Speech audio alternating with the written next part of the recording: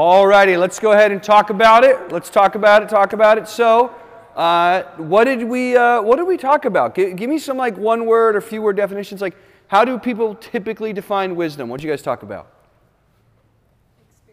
Experience. Okay, good. What else?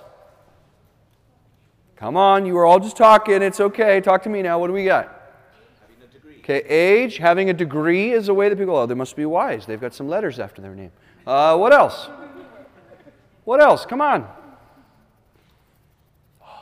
Podcast, right? I mean, they listen. You know there's a podcast on that. Okay, what else? What else? Okay, people, yeah, you know, let's go to the second question. Where do people typically find wisdom today? So where is it that people find wisdom? Find your wisdom in your books. Find your wisdom in your social media. Find your wisdom, where else? Talking with friends, that's right. You could just talk to someone, they'll give you some wisdom. Where else? TED Talks. TED Talks. It's got to be smart because they sound smart and they only talk for 12 minutes, right? There's a lot of places today where there are people who are claiming to have wisdom. And what's interesting in our current day and age with the technology we have is there is no shortage of people constantly bombarding us with their opinions on politics, their opinions on finances, their opinions on parenting, their opinions on what kind of food can you eat? Can you eat this food? Can you not eat this food? Why aren't we getting rid of this food? Why isn't everyone eating this food? There's all sorts of advice on relationships, use of time, fitness, religion, and there's all sorts of information and all sorts of wisdom being sent your way at all times. And so the question we have to ask is like, how do we know what's true? Like, how do we know what wisdom is actually good wisdom for us? What wisdom is actually good wisdom for you? I had you turn to Job 28, and like I said, we're getting to Proverbs, but Job 28 begins with this, it begins this interesting chapter that leads us to this question about wisdom. So if you look at Job 28, here's what Job starts talking about. Job says, 28 verse 1, "Surely there is a mine for silver and a place for gold that they refine." What Job is going to say is, hey, any precious metal and gem, guess what? Man has figured out how to get it. He says, iron is taken out of the earth, copper is smelted from the ore, man puts an end to darkness and searches out the farthest limit, the ore in gloom and deep darkness. He's talking about men digging deep tunnels, caves. It says, verse 4, he opens shafts in a valley away from where anyone lives. They are forgotten by travelers. They hang in the air, far away from mankind. They swing to and fro. As from the earth, out of it comes bread, but underneath it is turned up as by fire. Its stones are the places of sapphires. It has dust of gold. Take a look at verse 9. Man puts his hand to the flinty rock and overturns mountains by the roots. He cuts out channels in the rocks. His eyes see every precious thing. He dams up the streams so they do not trickle. The thing that is hidden he brings out to light. Hey, guess what? If we want gold, we have a way to figure out gold. We've found a way to harvest the earth. I mean, you find underground tunnel systems from the catacombs in Paris to the subway network in New York City. We have ways of getting so many precious materials and metals. That's what Job is talking about. We have figured a lot of stuff out. But then he says, verse 12, "But where shall wisdom be found? Where is the place of understanding? Man does not know its worth.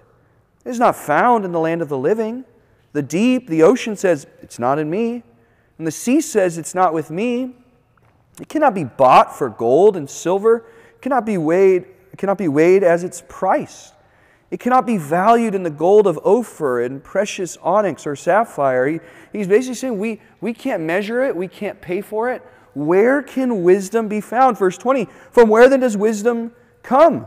And where is the place of understanding? It is hidden from the eyes of all living, concealed from the birds of the air. Abaddon and death say, we've heard a rumor of it with our ears." So where can you find wisdom? You ready? Verse 23. "God understands the way to it, and He knows its place." The reality that Job is pressing into is, you want to know how life really works? Do you want to figure out what's wise and what's unwise? We could figure out so many things, but do you want to know how you should live your life? You know where that information is going to come from? You're going to have to receive it. You're not going to be able to find it, Google it, search it out. It's something that has to be given to you from above. Because there is no wisdom we can claim for certain without humbly receiving it from God. If you want to live a life that's wise, you have to know, man, I need wisdom from God, which is why I'm so thankful that there's an entire book in the Bible filled with wisdom. And so now let's take our Bibles and turn to Proverbs chapter 1. Proverbs chapter 1. Because if you're one of those people who's like, man, I would just like to know something that's certain and true, Proverbs gives us an entire book of wisdom. It's this strange little book that doesn't fit with the rest of the categories of Scripture. We have some poetry, we have narratives, we have apocalyptic language, but then there's Proverbs, this collection of speeches and sayings that give us instruction on how to think about life. And what I want us to do over the next 5 months, February, March, April, May, June, there we go, next 5 months, all the way till June before we hit summer, is I want us to think about, in our next 10 meetings together, this book. We won't be able to cover all 31 chapters, but we're going to be able to cover plenty in these 10 meetings. We're going to be able to see there's so much we can get out of this book. And tonight what I want to do is I just want to introduce you to it. I want to sort of whet your appetite and see, what does this book have to offer? What does this book say about itself? And we'll see that in Proverbs chapter 1 tonight. So let's look at it. Proverbs chapter 1, verse 1 through 7 is the introduction. It says, "The Proverbs of Solomon, son of David, king of Israel, to know wisdom and instruction, to understand words of insight, to receive instruction in wise dealing, in righteousness, justice, equity, to give prudence to the simple, knowledge and discretion to the youth. Let the wise hear and increase in learning, and the one who understands obtain guidance, to understand a proverb and a saying, the words of the wise and their riddles. The fear of Yahweh is the beginning of knowledge. Fools despise wisdom and instruction." Let's pray and we'll think about this passage together. Father, we are thankful tonight that we could look at this text. We're thankful that God, that you are the God of all wisdom. We're thankful that all the treasures of wisdom are hidden in Christ Jesus. And by knowing Him, we can know you and we can know truth. Lord, we want to be those who are wise. We want to live well in this life. So God, I pray that by your word and by your Spirit, you'd help us to do that. Help us to know how to live well in light of the book of Proverbs. Pray these things in your Son's name. Amen.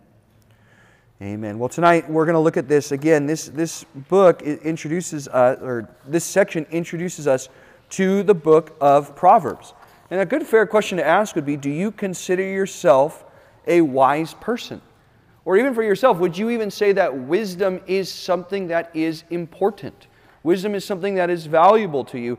Proverbs 16:16, I'll just read it. Proverbs 16:16 says, "How much better is it to get wisdom than gold? And understanding is to be chosen above silver." All right, it's better to get wisdom than to get a pay raise, is what Solomon would be saying. You'd be better to have more wisdom than more cash in the bank. Because wisdom is something we need for life. It'll say something similar when we get to Proverbs chapter 8. And what's good is God gives wisdom. So in James 1:5, which is a verse that's familiar to many of us, you can write that down, James 1:5. James says, if anyone lacks wisdom, let him ask of God, who gives to all generously and without reproach, and it will be given to him. See, God gives wisdom. What's interesting is James says if you don't have it, pray for it. I wonder, when was the last time you prayed for wisdom?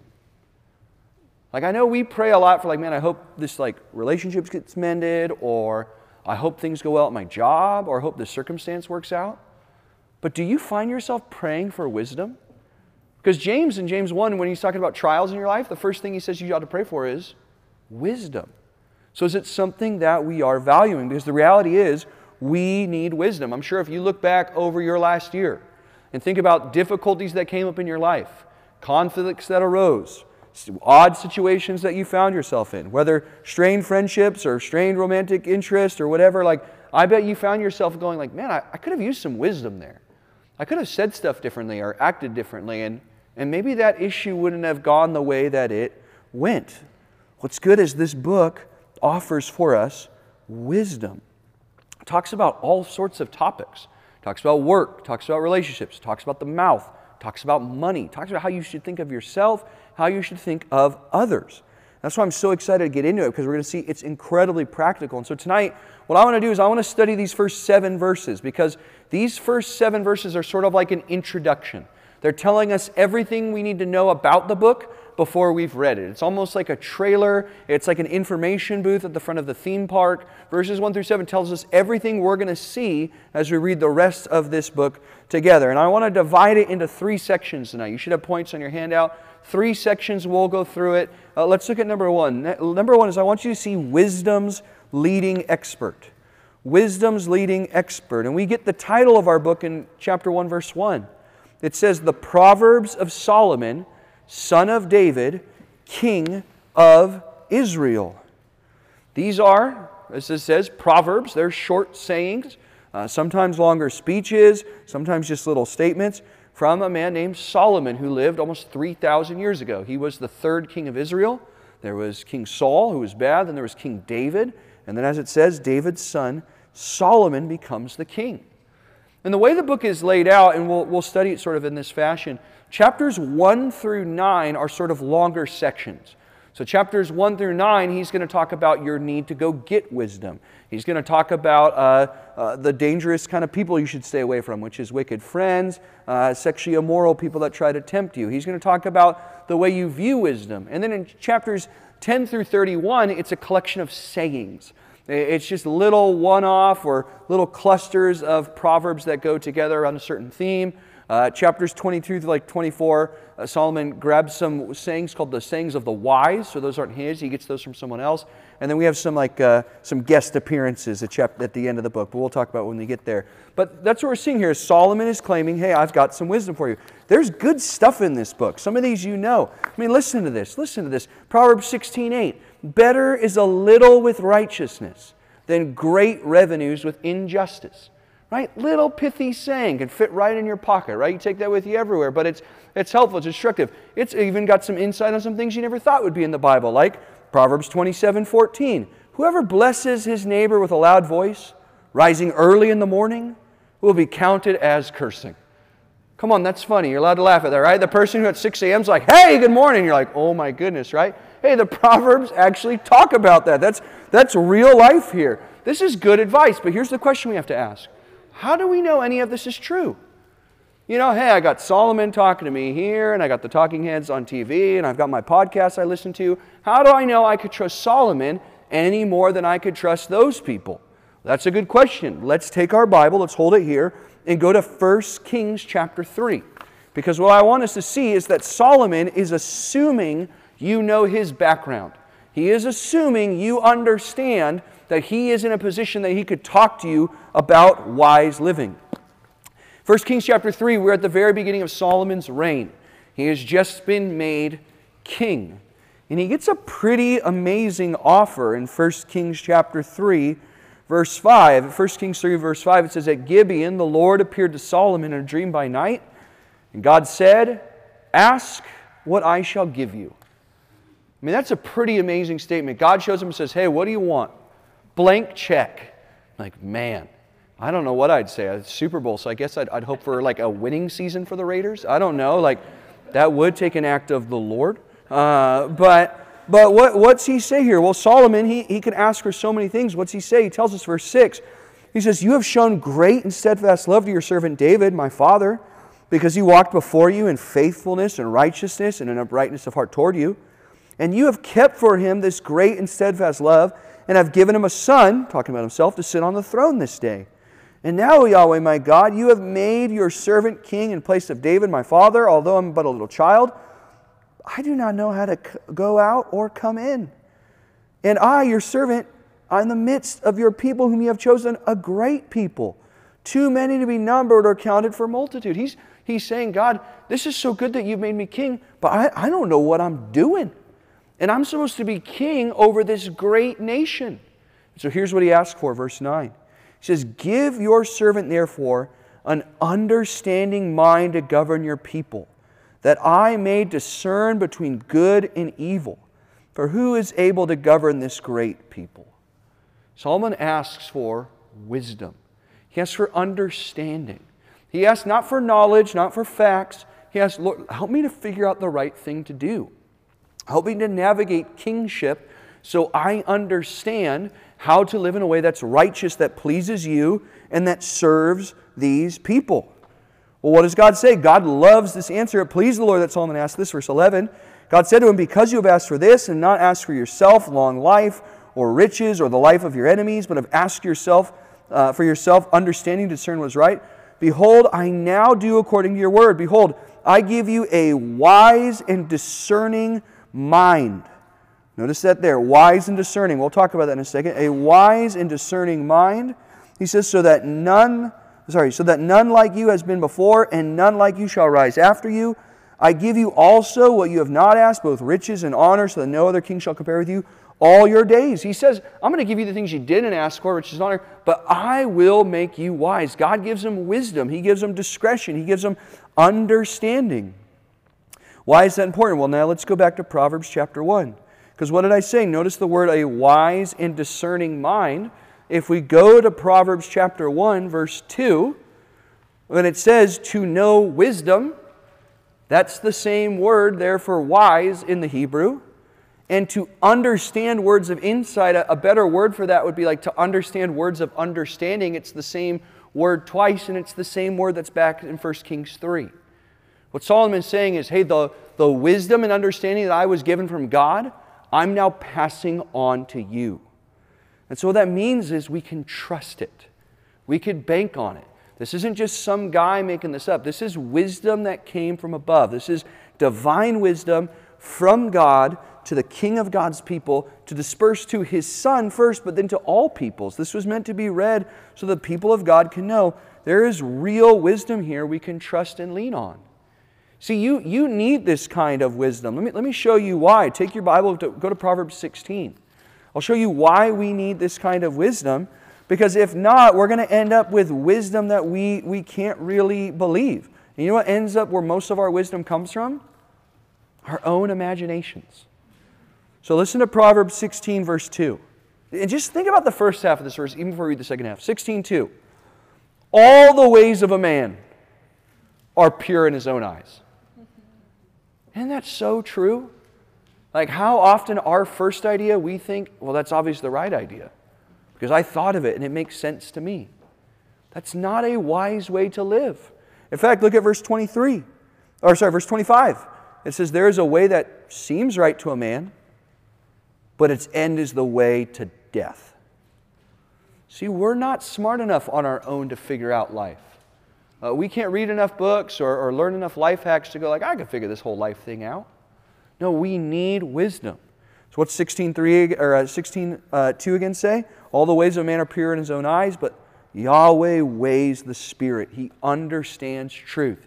Solomon has God's wisdom. Solomon has God's truth. And so we can bank on this. We can lean on it. This is good wisdom for how life actually works. Okay, we're going to move to point number 2, questions. Does anyone have any questions what we're saying so far about this? Everyone's good? Okay. Any questions? I'll stop again later. We'll see what you got. Okay, let's keep it moving then. Let's go to point number 2. So point number 1, we see the expert in wisdom. Let's go to point number 2. Let's see wisdom's sales pitch is what I'm calling this. Wisdom's sales pitch. So verse 1, we learn about the author. 2 through 6 is telling us what should we expect from the book. And as we study this, what should we find?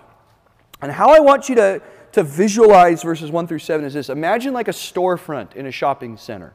Right? Storefront, it's got like a sign, a marquee for us to see what the store is, and it's got windows with advertisements in it, okay? And then there's like a door you go through. That's how you shop at a store. Anyway, the sign would say Proverbs of Solomon. It tells us what the store is. That's verse 1. What verses 2 through 6 are is these are sort of like the window displays. These are the signs in the window saying, hey, if you come in here, this is what you can expect to find. This is what you could buy. This is what we're offering you. If you come in here to find some wisdom at Proverbs, we're going to give you this. And there's 4 things that I want you to notice. We'll condense these down. But I want you to see is that the Proverbs offer things for you. In these verses, you see how you can grow from the book of Proverbs. These are things that why you should keep coming back on Friday nights to learn from this. You can expect these things to find these as we study this book. 4 of them, 4 offers right for you. And here we go. Here's number 1. Here's offer number 1. Ready? Offer number 1 from the book of Proverbs to you is this: skillful living. Skillful living. Proverbs is going to teach you, in worldly terms, how to win at life. It's going to teach you how to do life right. It's going to help you not make bad decisions. If you keep finding yourself going like, how am I in a bad relationship again? How are my finances in a really bad spot again? How come every job I go, I'm like Pigpen from Charlie Brown, like everywhere I go, but instead of dust, there's just drama in like every friendship and every workplace environment. How does this keep happening? You know what? It might be that you just need like some wisdom from God how to live the life that He gave you. That's what's going to happen here. We're seeing this in verse 2. It says, verse 2, to know wisdom and instruction and to understand words of insight. To know wisdom. Now, for many people, wisdom has to do with intelligence, book smarts, all that Shakespeare you learn because you know what a sonnet is and you know all your state capitals and you have an awesome GPA. Some of you don't even remember your GPA anymore, and that's fine, right? But you know stuff, you know school stuff, you know who the presidents were, you know what the powerhouse of the cell is, it's the mitochondria, and it's like the only biology fact I ever learned. But wisdom is more than that. Wisdom is more than raw data. Like, hey, we can get information. Like you can hop on your phone and search anything. Right? You could Google it up. You could be like, average size of a narwhal, I know that, 17 feet, 21,000 pounds. Boom. Google machine helped me figure that out. But that doesn't mean you're going to make good decisions about like your marriage and how to use your time and how to think about working hard. Many of you know many smart people that are just really bad at life. That's what Proverbs is talking about. It's offering you wisdom. It says to know wisdom. The Hebrew idea of knowledge, some of you are familiar with this, isn't just factually knowing, it's being acquainted with. It's being familiar with. You get it. So if I were to go on this piano right now, I'm going to turn my mic off or it'll scream at me. Like I know stuff. I could play like a, do we have it, Bobby? Do we got it? Like, here we go. Ready?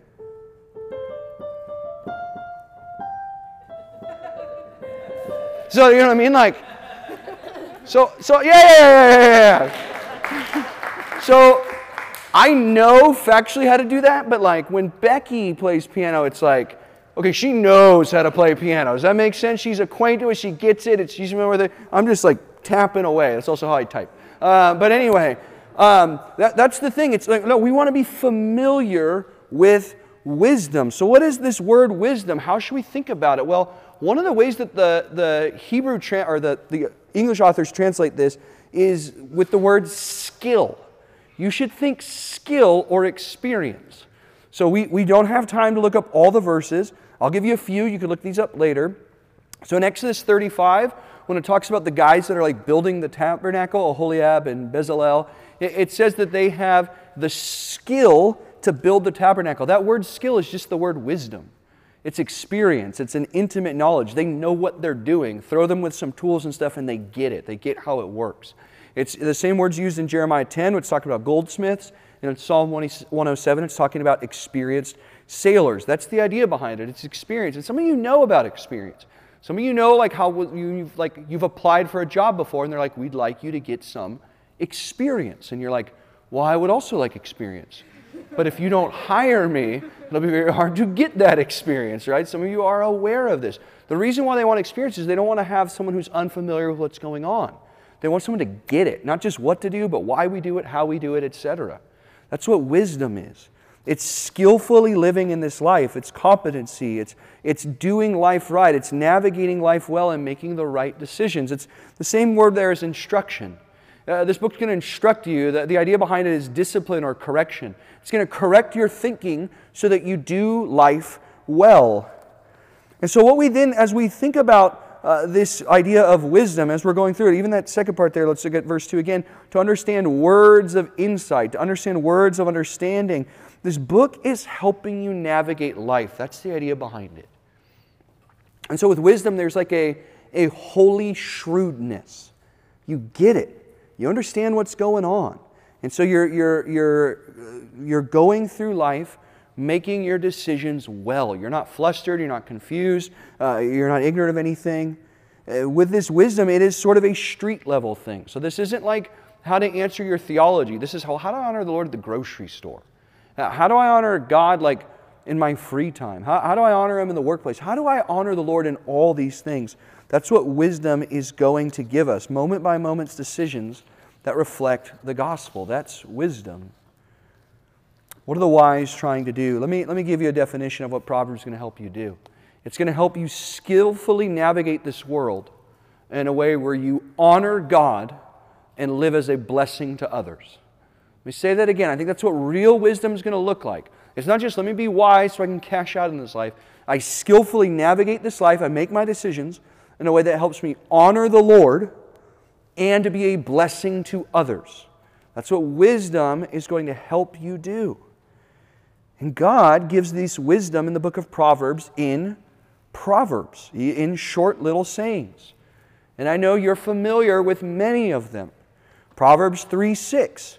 In all your ways acknowledge Him, and He will make your paths straight. We'll talk about that in a few weeks. That's Proverbs 3:6. Or another familiar one, Proverbs 16:9. The mind of a man plans his way, but the Lord directs his steps. These short little sayings that give us so much to think about, even though they're pocket-sized, they're small. Or another one, I like this one. Matt Shue and I were talking about this one earlier. It's one of our favorites. Proverbs 18:6. A fool's lips bring strife, and his mouth calls for blows. What a great verse right there. Come on, right? If you talk foolishly, you're going to get socked out. That's what Proverbs is saying there. They're these catchy little sayings. They're these spiritual maxims, these little pictures that show us how life works. And they're purposely short. They're like 6 or 7 Hebrew words at a time. And that's to be punchy. That's to help you memorize them. Because even think about our Proverbs that we use in American culture, right? Like I could say to you something like, hey, before you make any decision, you should consider all of the options, weigh the pros and cons, and make the best decision for you. Like I could say that. Or I could say stuff like, hey, look before you leap. And you're like, all right, that's helpful. I get it. Now that's not comprehensive. I'm not telling you what to look for. I'm not telling you like if you shouldn't leap. And that's how the Proverbs are as well. They're these short little sayings. They don't discuss every single variable for every single situation, but these are general principles from God who made the world, how the world He made works. That's what they're describing for us. And they're meant to be punchy. They're meant to be interesting. They're meant to help us think about life. In fact, let me just show you one other one, and we'll go to point 2. Go to Proverbs 26 real quick. Just to show you again that these aren't all like blanket statements that you should say, well, this is true 100% of the time. Again, these are generalities, and you can kind of discern as you go through these which ones are meant to always be true and which ones are situational. And I'll give you that here in Proverbs 26:4 and 5. 26:4 says, answer not a fool according to his folly, lest you become like him yourself. Hey, don't talk to a fool in his foolishness, or you'll end up a fool, right? You need to be careful of that. But then look at the next verse. 25, answer a fool according to his folly, lest he be wise in his own eyes. Hey, sometimes you talk to the fool and point out how foolish he is by talking foolish back to him, right? Well, when do I do 4 and when do I do verse 5? You're going to need wisdom, right? But these are general principles for how life works. What does this give us, though? It gives us skillful living. Let's go to point number 2, offer number 2 here. What's the second offer of the book of Proverbs? What's it giving us? It's offering to you practical righteousness. Practical righteousness. And that's why people love Proverbs. They love the book of Proverbs because it's so practical. I've been reading through this with Jude. We just kind of read like a chapter at a time here and there. And like there's never been a chapter that we've read where like, man, there was nothing to offer there. There's always so much good stuff. And That's what he says in verse 3, to receive instruction in wise dealing, in righteousness, justice, and equity. It's meant to help the king rule well. In fact, that's what ends up happening with Solomon. We don't have time to read it tonight, but in 1 Kings chapter 3, you could read it later, right after the section we read before. Solomon has this situation where two prostitutes come up to him, and they're like, the one says, hey, my baby died, and that lady stole my baby. No, sorry, why don't we read it? Let's go 1 Kings chapter 3. I totally messed it up, and I'm like, 1 Kings 3. It's too long of a story to summarize, so let's go to it. 1 Kings chapter 3. That was great. 1 Kings chapter 3, verse 16, it says, Then two prostitutes came to the king and stood before him. And the one woman said, O Lord, O my Lord, this woman and I live in the same house. I gave birth to a child while she was in the house. Then on the third day I gave birth. This woman also gave birth. And we were alone. There was no one else in the house. Only we two were in the house. And this woman's son died in the night because she lay on him. But she arose at midnight and took my son from beside me while your servant slept, laid him at her breast, and laid her dead son at my breast. When I arose in the morning to nurse my child, behold, he was dead. But when I looked at him closely in the morning, behold, he was not the child I had born. But the woman said, No, the living child is mine, and the dead child is yours. And the first one said, No, the dead child is yours, and the living child is mine. Thus they spoke before the king. They had a real tricky situation here. So what does Solomon do? He says, the one says, this is my son is alive, your son is dead. The other says, no, but your son is dead, my son is a living one. The king said, bring me a sword. So a sword was brought before the king. The king said, divide the living child in two and give half to the one and half to the other. Yikes. But then it says, then the woman whose son was alive said to the king, because her heart yearned for her son, Oh my lord, give her the living child and by no means put him to death. But the other said, He shall neither be mine nor yours. Divide him. And the king answered, said, Give the living child to the first woman, by no means put him to death. She is the mother. And here's what it says. And all Israel heard of the judgment that the king had rendered, and they stood in awe of the king, because they perceived that the wisdom of God was in him to do justice. Do you notice what their takeaway is? It's not just like, wow, Solomon is wise. It's, wow, he's wise, and therefore he knows how to bring about justice. He knows how to live righteously. He knows how to bring equity to the nation that he's ruling over. That's how the Proverbs are supposed to work. They're supposed to teach you how to live well. They're supposed to help you live holier. And so let's think about this. The law teaches us how to live holy. The law says things like, don't commit adultery, don't lie, don't steal. What Solomon then does in the Proverbs is say like, hey, yeah, that's right, don't commit adultery. So here's how you don't do that. Here's how you avoid that. Here's how you don't steal and use your money responsibly. Here's how you don't bear false witness and live in truth.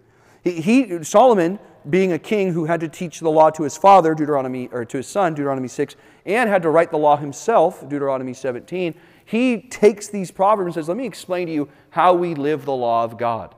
That's what these Proverbs are supposed to do. They're not just fun sayings to make your life better. They're pathways to obedience. They're not just fortune cookies. It's Solomon explaining how we live well and how to live obediently. So he tells us stuff like Proverbs 13:12, hope deferred makes the heart sick, but desire fulfilled is a tree of life. Okay? If someone's really waiting and they don't get what they want, that's hard, but if they get it in time, it's good. We don't know what we're supposed to always do with that. But we know, like, okay, that principle is going to help me live righteously at some point. I need to think about the way I'm treating others who've been waiting a really long time for something. We need to keep moving, skillful living. This is going to help you live right. And if we want to obey God in this world, especially in an increasingly hostile world, you don't trust your gut. Don't trust your favorite podcaster, no matter how nice or smiley they are. If it contradicts God's word, don't listen. You need God's wisdom. Here's the third thing this offers. Ready? Offer number 3. Discernment. Discernment. Back in Proverbs chapter 1. This is verse 4. It says, to give prudence to the simple, knowledge and discretion to the youth. There's two kinds of people here in this verse. The simple and the youth. Let's think about these people. Take it in reverse order. The youth is a young person. And as you know, young people tend to come with a lack of age. It's just part of what it means to be young. And because of that, they lack experience. And because of that, they do silly things. But some people live in a state of permanent adolescence, that their age is much older than the way they act. They might be many, many years out of school. They might be more years out of school than they were in school. But they're not any more mature than they were back when they were in middle school. The youth is who this is meant to warn. And the other person that's meant to warn here is the simple, it says. That word there for simple is a word that means open. It has the idea of open-minded. Now, we love open-mindedness in our culture. We love, I want to just keep an open mind about that. But what this is actually saying is this is the person that's open to every idea. Their mind says hey, come one, come all. Every idea, you can find a place in here. Their motto is, sounds good to me. That's what this is. A better translation might be the gullible. This is the person that their very strong convictions are rooted in the last thing they heard. And they're ready to change again once they hear something new. I hadn't thought about that. Yeah, that's probably true also.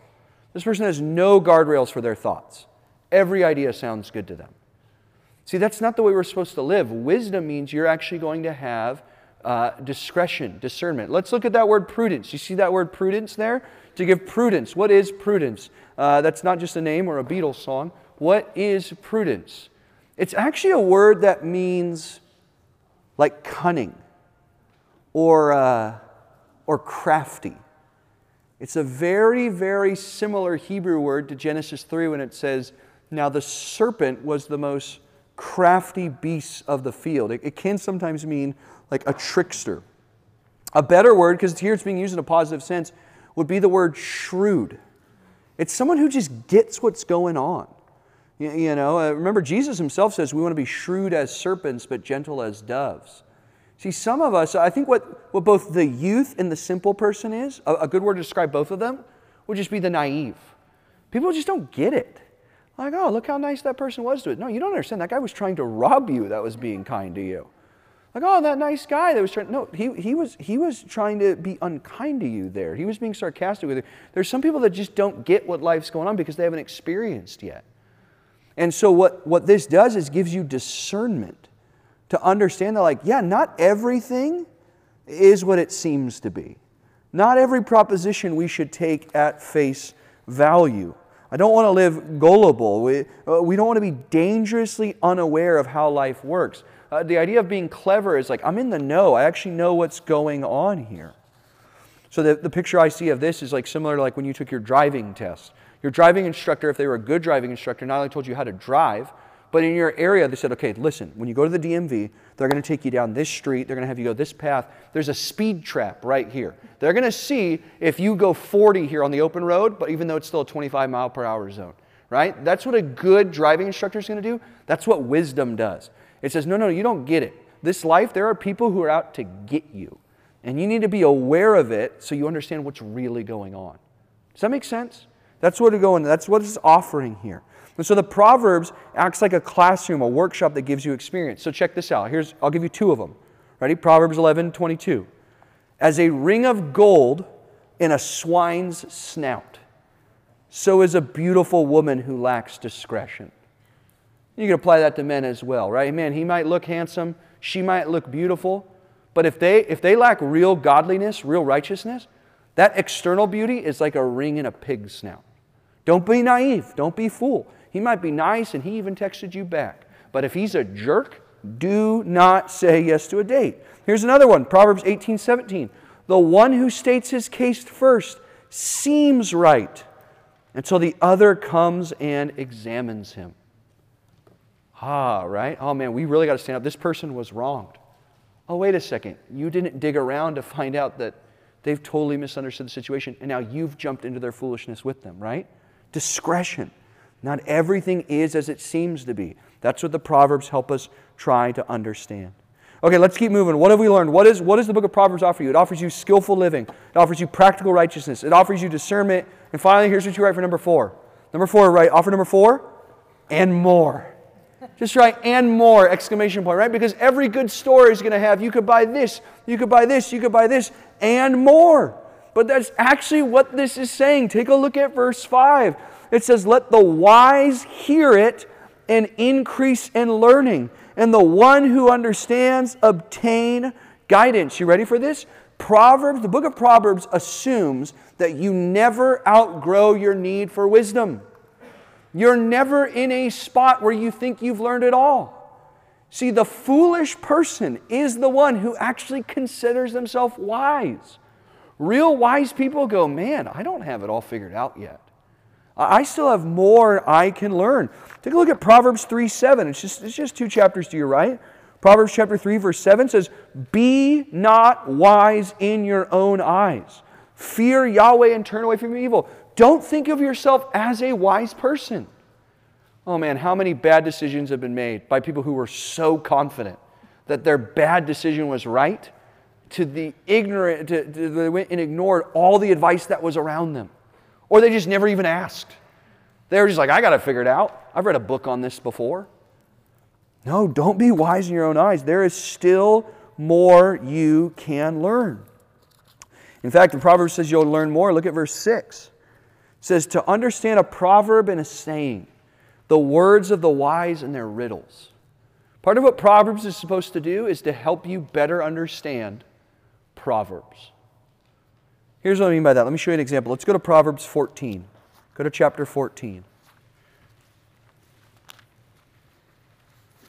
The thing about the Proverbs is that some of them are chewable. And what I mean by that is some of them you could just kind of chew on and think about. And in time, they start making more sense. Let me give you an example of one. Proverbs 14:4. "Where there are no oxen, the manger is clean, but abundant crops come by the strength of the ox." And you start thinking to yourself, "I don't have oxen. I'm not an urban chicken farmer. I don't know what to do with this. And so I'm out. I'm done with this. I don't want to touch it anymore." But then you start thinking about this proverb and you're like, it's clean if I don't have any ox, but if I have an ox, it'll be messy. And there's, you know what, kind of at work, like sometimes I avoid more difficult tasks because it keeps my life easy. But sometimes they're taking on more, there's more profit. I've said no to ministry opportunities before because I'm just trying to keep my life under control a little bit, and I just want to have some margin. And by the way, there is time for margin. But also when there's an ox, there's much profit, right? Take on some difficulty. Some of us done stuff like, pursuing our relationship and doing this. It's like, I got a lot going on right now. It's like, okay, cool. You got a clean stall. That's great. But with an ox, there's much profit. Some messes are worth making, right? Come on now. Guys, don't use that as a pickup line tonight. That's not allowed. But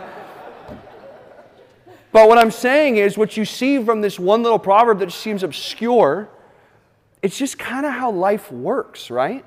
It's like, yeah, I could go tidy or like profitable.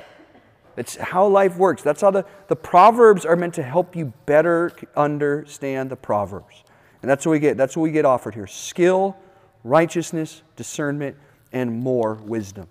So it's fine. Let's end this thing. Let's go to verse 7 here. Verse 7. And point number 3, on the back of your handout, we'll call this Wisdom 101. Wisdom 101. And tonight we got a few minutes. We're going to talk about just one thing. Wisdom 101. How does wisdom actually work? Let's go back to our building illustration. Let's say we're at the storefront. We see on the marquee out front, we see it says Proverbs. And we see in the windows, we see what's being offered. I see skillful living. I see practical righteousness. I see discernment and more. There's just always going to be stuff I could pick up at the store. And I get to the doorway, and as I get there, there's like a warning. Like a lot of stores have these warnings. They're going to say, no cash, card only. Right? Or some stores like Costco will say member only. Not everyone can shop here. There's some rules you've got to follow.